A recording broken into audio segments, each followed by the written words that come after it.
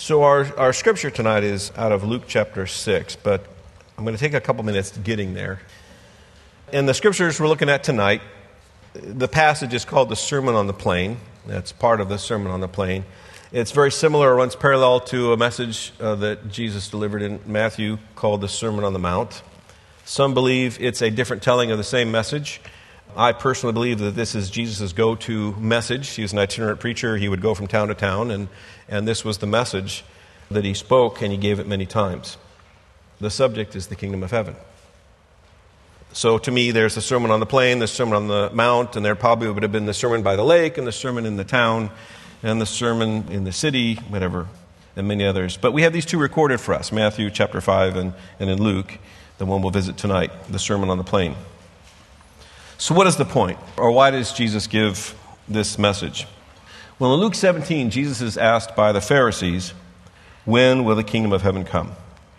And they're probably still thinking that Jesus is coming to kick the Romans out of Israel, and he's coming to deliver the nation. They still did not understand his role as the suffering servant, the Lamb of God. He's come to take away the sins of the world. But he answered them. In Luke chapter 17, verse 20, he says, "The kingdom of God does not come with observation, nor will they say, 'See here,' or 'See there,' for indeed the kingdom of God is within you. Those who are ruled by the king are the citizens of the kingdom. The kingdom of heaven is here now. Those who are ruled by or subject to or followers of the king, Jesus Christ. If Jesus is your Lord, your King, your Savior, you are a citizen of heaven." What do subjects of the kingdom look like? My wife, for most of her life, was a Canadian citizen. Recently, she became an American citizen. Now, what about her changed when she became an American citizen? I mean, Canadians look a lot like Americans. They watch the same TV shows, they eat the same food, for the most part. Well, now she follows different laws, a different constitution. What do the subjects of the kingdom, the citizens of the king or believers look like?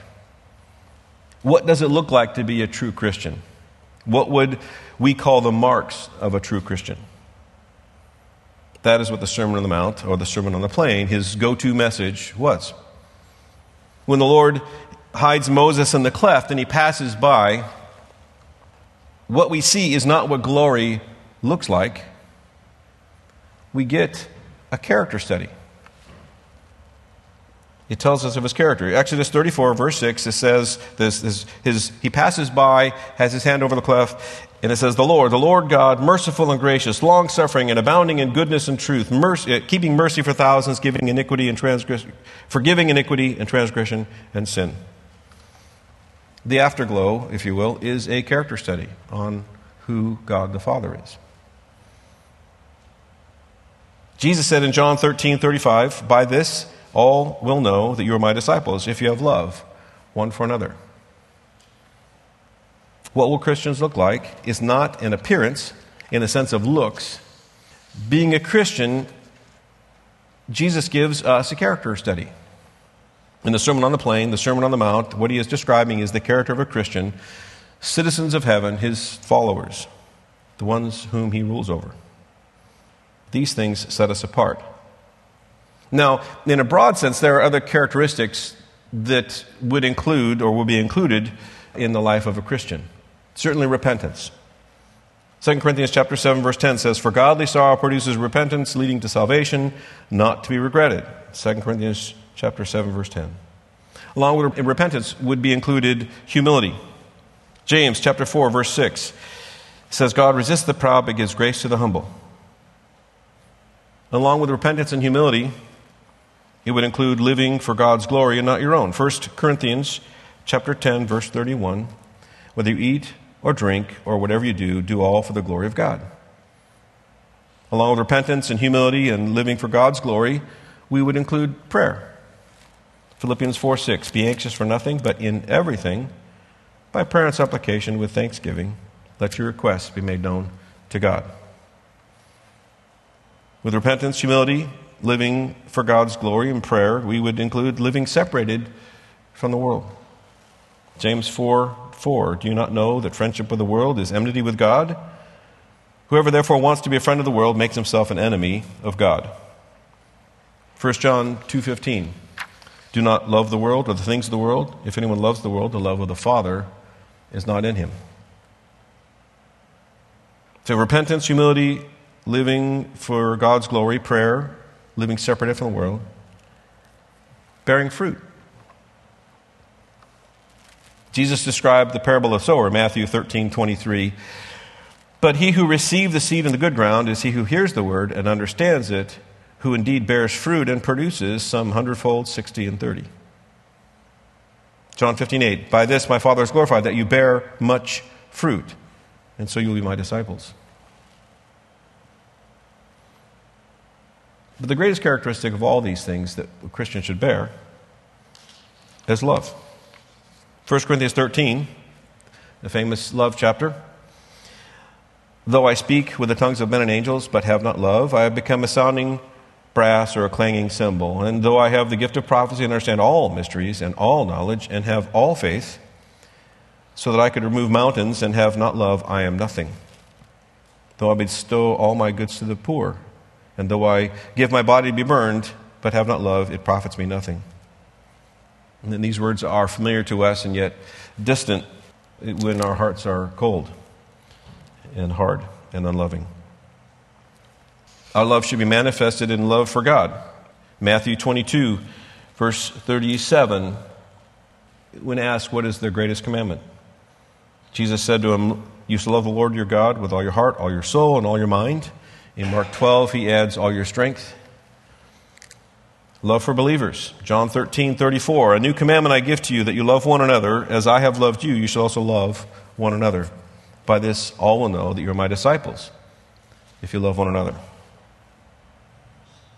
Love for the lost. Those who still love the world, those who are still caught up in the world, don't know that they're trapped. John 3:16, for God so loved the world that he gave his only begotten Son, that whoever believes in him should not perish, but have everlasting life. For God did not send his Son into the world to condemn the world, but the world through him might be saved. Jesus doesn't love the world system. He doesn't love the economics. He doesn't love the politics. He loves the people. But I'd like to zero in on this passage in Luke in chapter 6, verse 27, for tonight for our study. Because what it looks like to be a citizen of heaven, there are some tough areas for us. Not that those are easy, but there are some harder issues, I think, for us to deal with. So Luke chapter 6, verse 27, Jesus says, but I say to you who hear. So before we actually get into this passage, we have to understand that there are those who hear and that those who don't. Later he's going to give a comparison of two houses. Their outward appearance seems to look the same, but one is built on the foundation of sand and one is built on a rock, an unchanging, solid foundation. If you look ahead at verse 47, same chapter, he says, whoever comes to me and hears my saying and does them, I show you who he is like. He is like a man building a house who dug deep and laid a foundation on the rock. And when the flood arose and the stream beat vehemently against that house and could not shake it, for it was founded on the rock.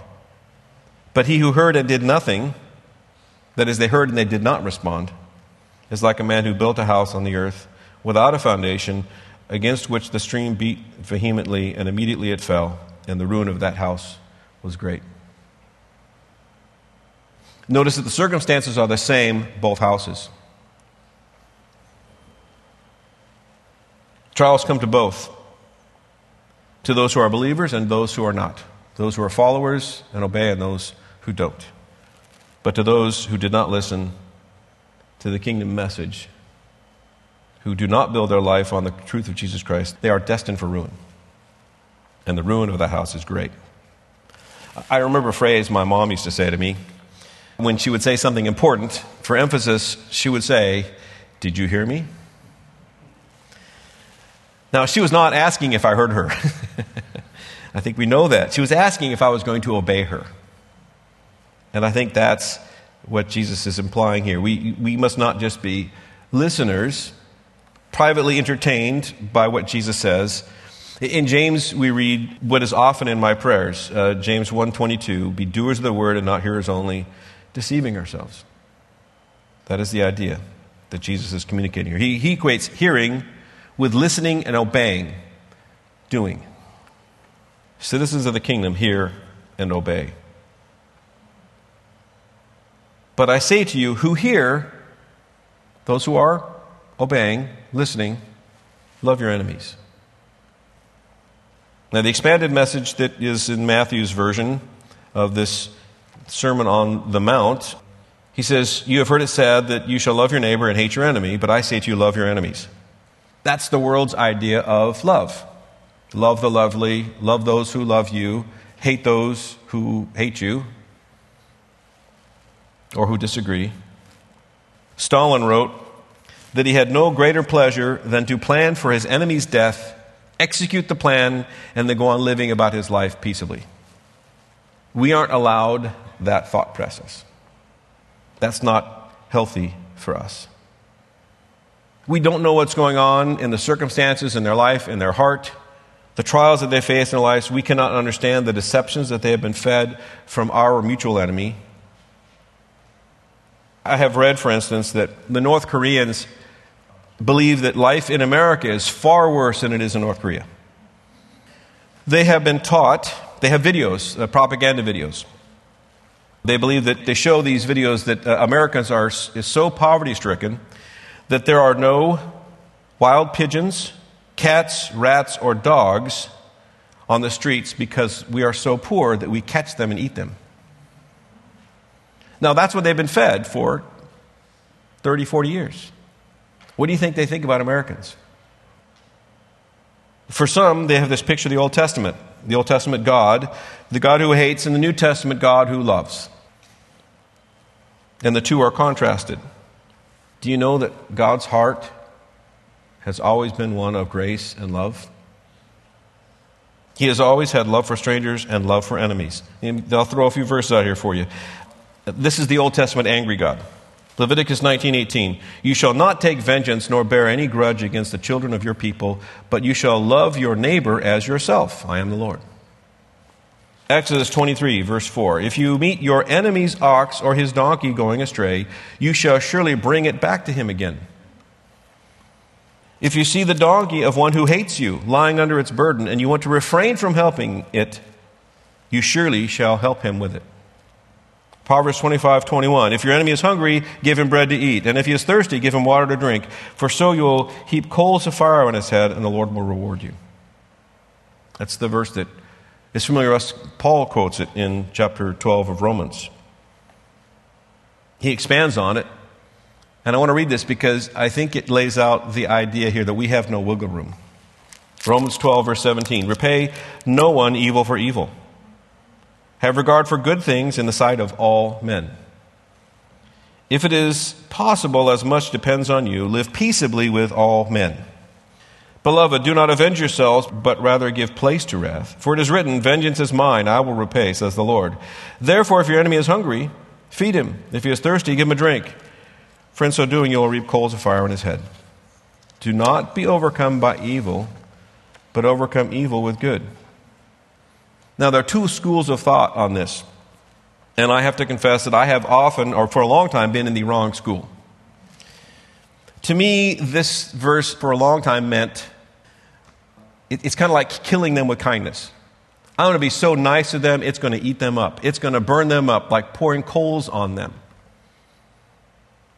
That's vengeance. It's what we're forbidden to do. That's right in the text. Repay no evil for evil. Don't give place for vengeance. It's mine, says the Lord. Do not be overcome by evil, but overcome evil with good. You can't interpret it that way. It's in the context. There's considerable research done on this too, if you actually look for it, which I avoided to my own embarrassment. But fire takes some labor to produce, right? I mean, think back 2,000, 3,000, 4,000 years. Rubbing sticks together, it sounds, we make it kind of romanticize that, but that's hard work. And so if your fire went out, you would want hot coals from someone else, and that would be a blessing to you. And they would actually go around in a small town, and they would put coals in a pot, and the way they would carry these pots is they'd wrap a cloth around their head and set the pot on their head. And so it literally is a blessing. You're giving them coals. You're blessing them by putting coals in this pot. And I just didn't want to believe that. He is telling us not to seek vengeance of any kind. You can't go there in your heart. You can't love your enemy and seek vengeance. You can't love your enemy and hate them. You have to love your enemy and seek his best. Do this for someone, and it's a real blessing. Don't seek vengeance of any kind, but instead win them over. And then they won't be your enemy. But I say to you who hear, love your enemies. So he's saying do something that benefits them. He's not speaking here of Hollywood love, the feelings-driven love, the something you fall into or out of. It's a volitional decision. Choose instead to love them. Do good to those who hate you, bless those who curse you, and pray for those who spitefully use you. Jesus expands this idea. Again, he's giving us no wiggle room. There's no way around this. He's addressing really the matter of the heart. If our attitude really is, hey, I'm being nice to you on the outside, but inside, I'm strangling you, that is not love. It is not acceptable. And it will come out in some other way. It will fester. And you will give place in your life for wrath or anger or vengeance. It's a matter of the heart. David had prayers for his enemies. Psalm 3, Lord, break their teeth. That's a prayer we're not allowed to pray for our enemies. And I don't think that's what Jesus is directing here. Love them. Pray for God to bless them. That God may just do the unexpected and make them your friends. He may make them brothers and sisters. Let me poke a sensitive area. Are you a Trump hater? Are you a Biden hater? Is that allowed? Are you plotting evil in your heart? You praying that God will break their teeth? Were you praying that God would make them fail? Or are you praying that God would genuinely bless them? Verse 29, to him who strikes you on one cheek, offer the other also. Now, this verse has been kind of tortured to mean that Christians should not defend themselves, they should not defend their families, and Christians cannot be soldiers, etc. Jesus is not saying that evil should not be resisted. Jesus himself made a whip of cords, flushed out the money changers from the temple courts. There was a time to do something about that. David, a man after God's own heart, was a warrior. In Luke chapter 3, soldiers approached John the Baptist in Luke 3, verse 14, and they asked, what should we do? And so he said to them, do not intimidate anyone or accuse falsely, and be content with your wages. In Luke 7, we read of a Roman centurion. Jesus blessed this man's house. In those cases, he does not tell them, give up being a soldier, because it's not right. Jesus is going to command his followers to take up the sword. What he is saying is people are going to mistreat you, and you're going to suffer wrongfully, but you must resist the desire for vengeance. They may be striking you, but they are really trying to get at me. That's what he's saying. In John 18, the trial before the high priest, one of those present slapped him. Literally. He does not retaliate. He takes it for the team. He takes it for the message. And from him who takes away your cloak, do not withhold your tunic either. In Matthew's gospel, he adds, if they ask you to go a mile, go with them too. We read in Exodus chapter 22 and in Deuteronomy 24, it says that if anyone borrows a cloak, he must return it by sunset because you need it to sleep. It's considered a violation of your rights. you need a cloak or a tunic or something to sleep with. It's about demanding your rights. For the sake of the gospel, don't demand your rights. The idea is be generous for the sake of the gospel, for the sake of the kingdom. That's what citizens of the kingdom look like. Be generous to those even who want to take your rights away. Taking what is justly yours. Those who want to treat you unjustly. Now, in our current environment, that probably cuts pretty deep, doesn't it? I do not believe personally that the followers of Jesus are to form a political party and go fight for our rights. We live in this awkward place. We live in a democracy, and we have the right to make our voices heard, our opinions heard. We can vote. But when things don't go our way, should we storm the Capitol? During the period in January 6th, on whatever you want to call that, riots, insurrection, overthrow, whatever, there was a man standing there, saw it with my own eyes, holding a sign, John 3:16. I thought, Lord, help us. I think we're called to bless our nation, bless those who curse us and spitefully use us. In 1 Peter chapter 2, we have this very unpopular verse. 1 Peter 2, verse 18, servants, be submissive to your masters with all fear, not only to the good and gentle, but also to the harsh. For this is commendable, if because of conscience toward God, one endures grief, suffer wrongfully. For what credit is it if you are beaten for your faults and take it patiently? But when you do good and suffer, if you take it patiently, this is commendable before God. It gets worse. For to this you were called, to suffer unjustly. We are called to that. Because Christ also suffered for us, leaving us an example, that you should follow his steps, who committed no sin, nor was deceit found in his mouth, who, when he was reviled, did not revile in return. When he suffered, he did not threaten, but committed himself to him who judges righteously. We are called to something that is higher, something that is otherworldly. What if instead people saw us praying and serving others? I think we'd break their hearts. Jesus was punished unjustly. He bore your sin. He bore my sin. Did he fight for his rights? Did he call down legions of angels?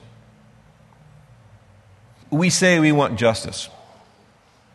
Justice is you and I die for our own sins. That's justice. That's what we deserve. We don't want justice, we want mercy. Mercy is unearned, undeserved, unmerited. We must give mercy and be merciful.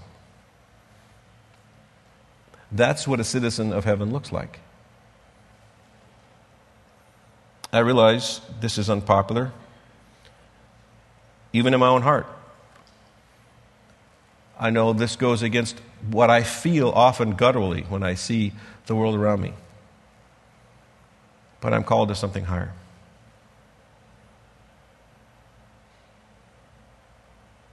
Verse 30, give to everyone who asks you. It is assumed that this is in regard to lending. We are commanded not to charge usury or excessive interest. The idea here must also mean a legitimate need, since being lazy and a profligate lifestyle is also forbidden. The idea here being the need is legitimate. Whether the recipient can pay back the loan or not, that is not the deciding factor.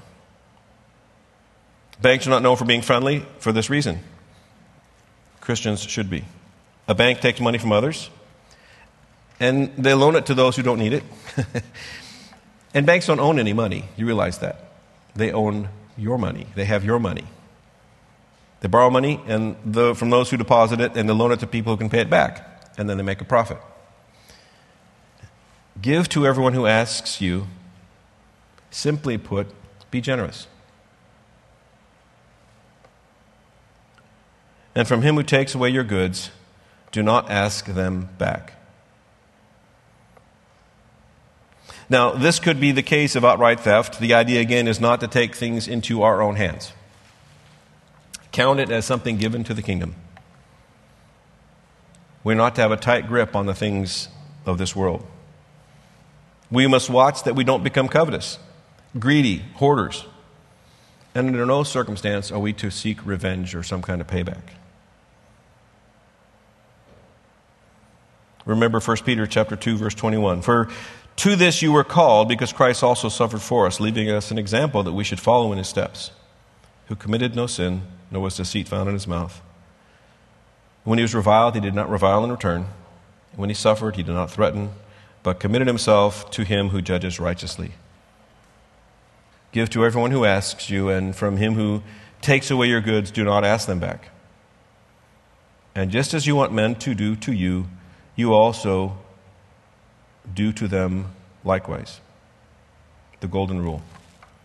Do unto others as you would have them do to you. A version of this is in the rabbinic literature, even at the time of Christ. The great Rabbi Hillel wrote, "What is hateful to you, do not do to your neighbor." Confucius wrote, "Do not impose on others what you would not choose for yourself."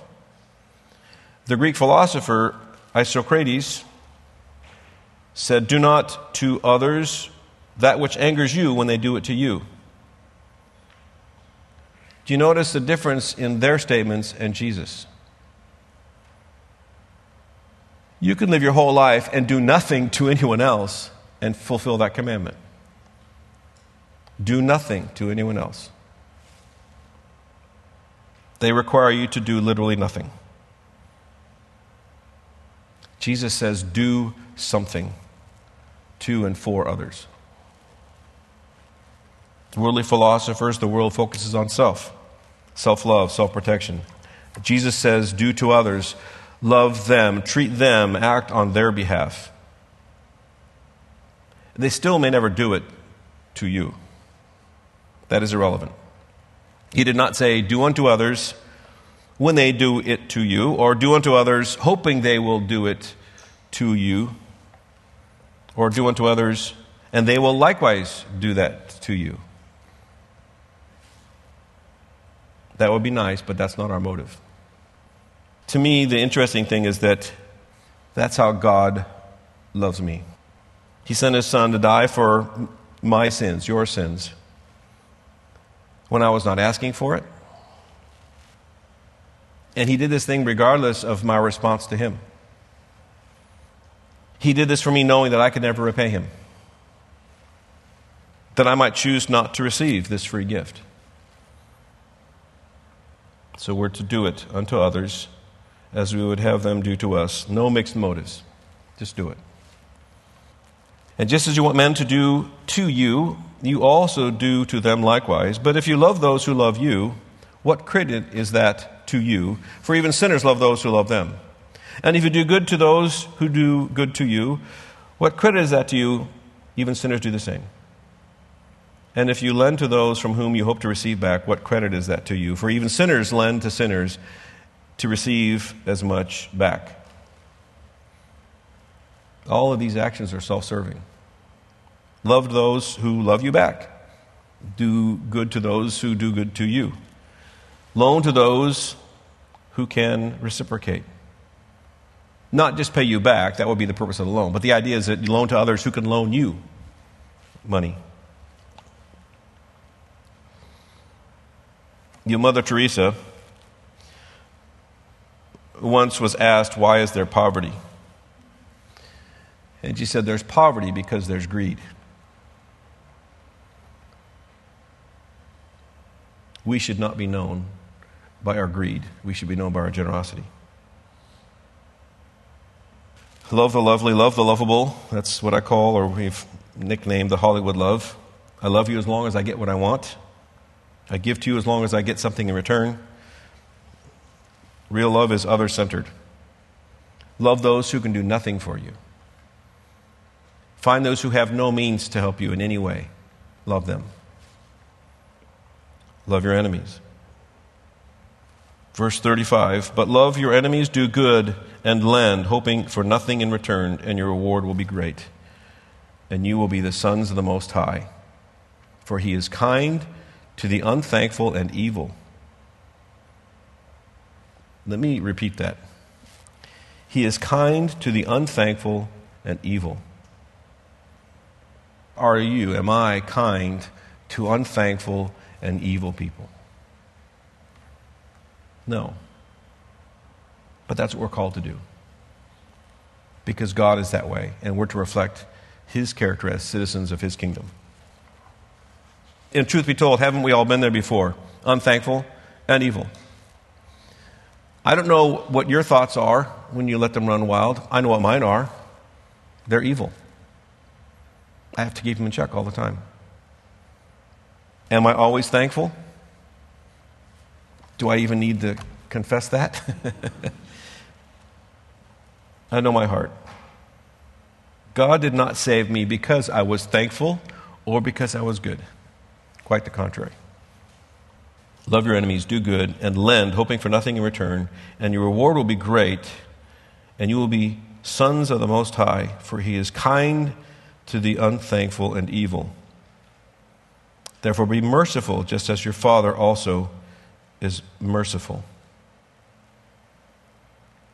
Like I said earlier, we say we want justice when it's others, but we want mercy personally. We need to be filled with mercy. Leave the justice up to one who can judge righteously.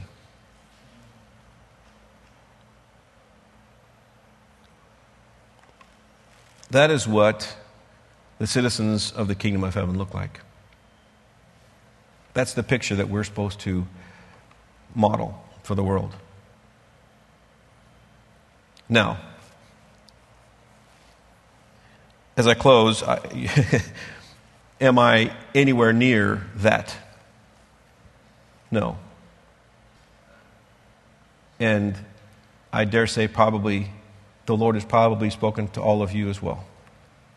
There's places in all of our hearts where we have just held back and said, you know what? I want my rights. I can't be that generous. You don't know the situation I've been in. That vengeance is really justified. Whatever it is, the Lord doesn't give us the right to do that. And he gave us the perfect example in all those opportunities that he didn't take to show us that's how he wants us to represent him. We're to be imitators of God. Others will see not what we look like externally, but they're going to see our character. And they're going to know we're different. They're going to see our love when we shouldn't be loving. Our patience when we shouldn't be patient. Our grace and forgiveness when we shouldn't be, or we normally wouldn't be. Others will know we are followers of Jesus Christ by our conduct, by my conduct, that we are children of the Most High. So let's be hearers and doers. Amen? Okay. Father, we thank you for your word. I thank you, Lord, that I know there are times where messages are just tough. And I don't speak here from a position of having attained all of these things, but I know they're true and I know they're right. And I pray, Lord, you would help me and help all of us as we hear these things and as you speak to our hearts and you do the surgery that needs to be done to make us more like you. I pray, Lord, that you would do that surgery. We give you permission. Whatever it is, whatever we want to hold back, Lord, we give it to you. And that tonight would be a marker in our lives. We just plant that marker. Today, I'm going to be obedient in that area. For the sake of the kingdom, for you, Lord. And I know there's lots of unspoken needs here tonight. We pray, Lord, that you would meet every need because you've promised us that. We can always come to you, come to your throne of grace to receive help in time of need, and we need your help. So we ask your blessings. We ask all these things in the precious name of your Son, Jesus Christ. Amen.